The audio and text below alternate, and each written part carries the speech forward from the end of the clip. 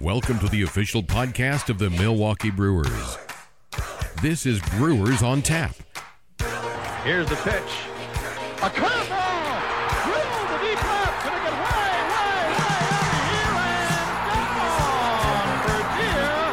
And they have tied it at 4. Wow! Now it's time to tap the keg with Lane Grindle. Hello, everybody, and welcome to episode number 170 of Brewers on Tap. It is good to have you with us as the playoff push is in full swing. And what an exciting month of September it has been so far for the Crew. They've won 15 of their last 20 if you go back to the end of August. And they have been red hot and positioned themselves to be playing in October yet again this year. Right now the Crew sits at 82-70 before Thursday afternoon's matchup in the series finale with the San Diego Padres. They are tied with the Cubs for the second wild card spot in the National League, a game and a half back of Washington for the top wild card spot in the National League, and currently 3 games back of St. Louis for the division. It's all still out there for the Crew. They just have to continue to play good baseball. Who's hot? Well, let's dive into some of the numbers on that, and let's get it all started with Sabermetrics 101. Let's crunch the numbers in Sabermetrics 101.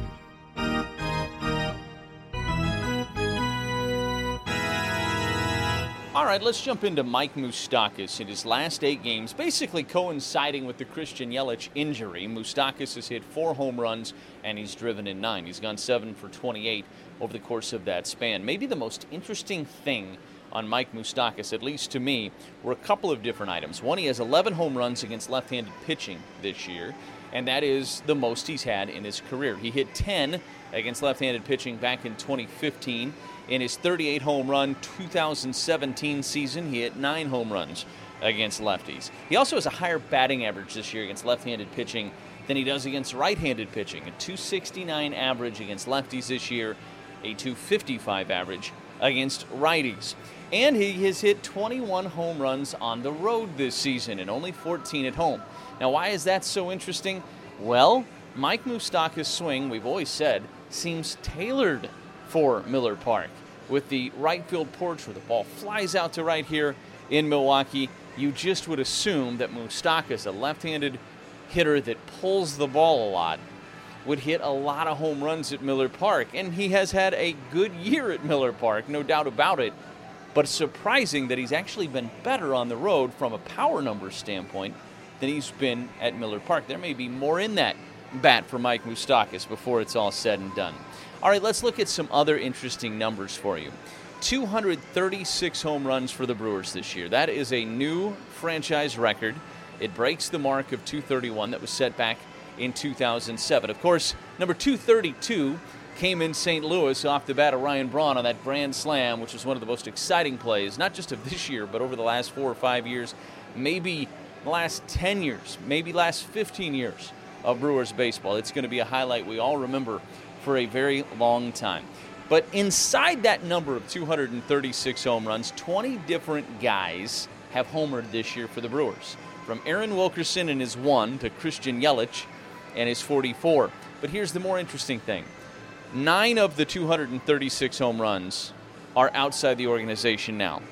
So 229 of those 236 home runs are still with the Brewers organization in some way, shape, or form. The 9 that are gone, 8 from Jesus Aguilar and 1 from Yolis Chacin.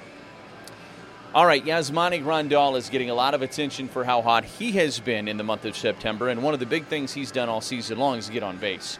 And if you go back to his last 42 games started, Yasmani Grandal has drawn 40 walks. Basically, since the beginning of August, he's drawn 40 walks. Really incredible stuff on Yasmani Grandal. A couple other guys that are having a big impact right now for the Crew. Jordan Lyles on the mound. The Brewers are 8-1 in his starts. He has a 2.39 ERA since he joined the Brewers at the end of July. And left-hander Drew Pomeranz, since August 17th, he's made 15 appearances, 15 and a third innings on the mound, a 1.17 ERA. But the big number with Drew Pomeranz, 27 strikeouts. He's like another Josh Hader back there now for the Brewers. It's pretty incredible. Speaking of Josh Hader, we have a chance to sit down with him as we catch up with the crew. Braun sends it to left center and deep. Get up! Get up! Get out of here! And gone again for Ryan Braun. He just hit another 3-run shot out of here. Time to catch up with the crew. Josh, you've been on a really good roll here in the month of September and really dating back to the middle of August as well. And it has to feel good. This is the time of year where you want to be at your best, and this has to be fun right now. Yeah, it's definitely, especially with us being in contention for a playoff spot. So, I mean, that's why we play this game, to get to that situation and get into that postseason. Feels like you've been mixing that slider in a little bit more here recently, and you're having good results with it too. Yeah, it's one of the pitches that I've always counted on. Obviously, the fastball got me in trouble a little bit early on, but that's one of the things in this game is you're going to go through ups and downs, and we play 162 for a reason. So, I try and learn my body, learn my stuff as much as possible, and there's always things that you got to change throughout the route. Your outing in Washington, when you got into some trouble and then it's almost like a switch turned on and you got the 3 straight strikeouts, what did that outing in particular do for you, just from a confidence standpoint and kind of getting everything going in the direction it's been going ever since? Honestly, that was, a big part for me. Obviously, falling behind very early and, really having to battle back. But, just like, my fastball is still one of my key weapons. And, that's where it showed me. It's like, just have confidence and execute, and you're going to be just fine. So, being able to just still have that confidence in the fastball, even though it still got hit early before that. But, like I said before, it's always a up and down battle, and you continue to learn as much as you can through that journey.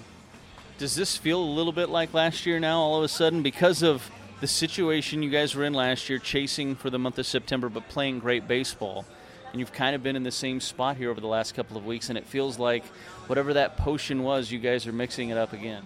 Yeah, it's definitely fun. It's the fun baseball that you love to play, and that's why we play it. But it definitely feels like a little bit last year and the year before, where we're every game matters and we dictate our own fortune. So continuing to play this baseball that we've been able to play. Obviously, losing a big 2-2 is tough for us, but we have guys that are stepping up, and we're putting it all together. Obviously, losing a player like Christian, you can't replace him from a production standpoint, but it does probably send a little bit of a sense of urgency into everybody else, and it seems like that's what has happened so far. Everybody's kind of stepping up. Yeah, it's one of the things, we're a big team, and it's going to take every guy on this roster to get us to where we want to go. And, if we focus on the little things and continuing to prepare and execute, that's really all we can do. Speaking of stepping up, how fun has it been for you to watch Drew Pomeranz, Brent Suter, Ray Black, Junior Guerra, just keep going on down the list, these guys in the bullpen that have made such a big impact along with you? Yeah, that's what it's about, and like I said, it's a big team. We're a big family, so we all got each other's backs, and everybody is producing and really executing their craft, and that's what it takes. It takes the whole squad. It's not just one guy on the mound or even one guy behind the plate or hitting on that side of the plate. So you enjoy watching, especially as a pitcher standpoint, watching those guys go out to battle every day and just getting the job done. It's fun to watch, and you kind of feed off of it a lot. Your dog Riggins turned 1 this past week, and I know he's a big part of your life. We joke about that, but in all reality, how nice is it to come home to somebody that doesn't know anything about baseball, he doesn't care, and is that a nice escape for you once in a while for things like that, things like Riggins? I know you like to fish, I know you like to hunt. All those things are important, right? Yeah, no, it's definitely nice to come home. My fiance Maria and Riggins, just to come home to them and just get away from the game. That's really why I like to do other things outside, like hunting, fishing, and whatnot, and just going on hikes with them, and just get you away from this, speedy baseball life, and just kind of calm down and just enjoy the little moments. Josh, we appreciate it. Thanks so much, man. Thank you. Hader's been great again for the Brewers. 13 1/3 innings over his last 11 appearances, just 2 earned runs allowed, and 23 strikeouts. It is good to have the machine back at the back of the Brewers bullpen. in Josh Hader. Another guy that is on the other side of that Brewers bullpen, Taylor Williams, who's providing some depth out of the bullpen, trying to get himself in a position to try to make this club coming into the 2020 season and finish the 2019 season as strong as possible. We had a chance to sit down with Taylor and talk to him about what's been a little bit of an up and down year for the right-hander. Let's break it down. Taylor Williams, you were able to get back on the mound last night and throw a scoreless inning, and I'm sure that felt really good. It did. It felt really good just to be back out there, be part of it. Obviously the result of the game wasn't what we were looking for, but today's a new day. We'll get back out there and look to get that W. Last year you kind of broke onto the scene and were able to establish yourself with a pretty good role at the major league level. This year you were up and down a little bit more, which can be challenging, obviously, but at the same time you can learn a lot through that process. When you look back on this year, what are some of the things that you've kind of learned moving forward? Yeah, like you said, it's definitely a little bit of a challenge, especially at first, getting used to going up and down. There's a lot of things to be learned from that. I think the biggest thing was just being consistent with certain routines and parts of my delivery that I think I was, there were certain areas of my delivery that were getting inefficient and kind of inconsistent, and so it was just a matter of kind of self-evaluating that and being able to get on top of that and to stay more consistent with it. It can be difficult going back down to the AAA level, feeling like you're maybe not contributing to the team up here, but you have to find a way every single day to show up to the park and try to get better and try to work towards what the ultimate goal is, which is helping the team at this level. So, I think every night I showed up with the mindset that I was going to help whatever team I was playing for to help win. But you also have to show up to the field every single day and go about your routine to try to get better and improve so that you can get big league hitters out and help the team up here. Your path, of course, has been an interesting one with Tommy John surgery wrapped up in there. But at the same time now, after last year, getting ready for this year, and now when this year concludes and there's plenty of baseball left, how do you go about making your off-season plan, and how much do you tweak it from year to year?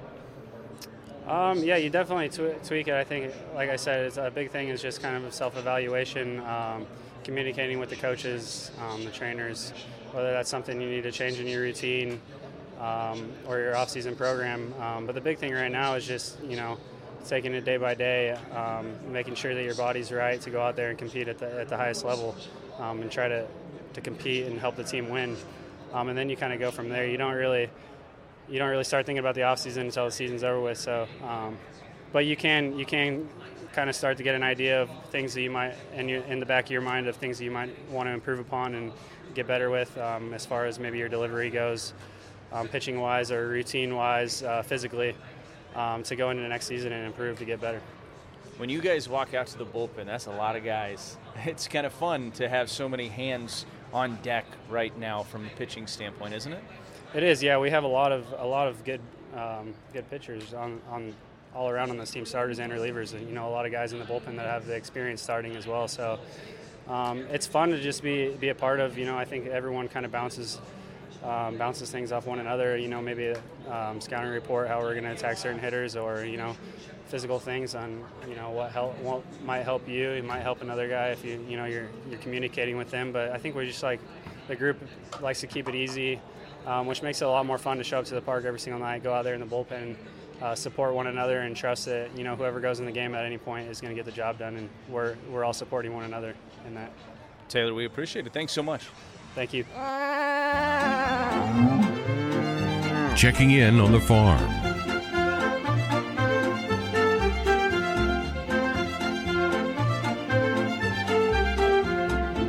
As we go down on the farm, the Biloxi Shuckers have finally wrapped up their season. They lost 3 games to 2 in the Southern League Championship Series to the Jackson Generals.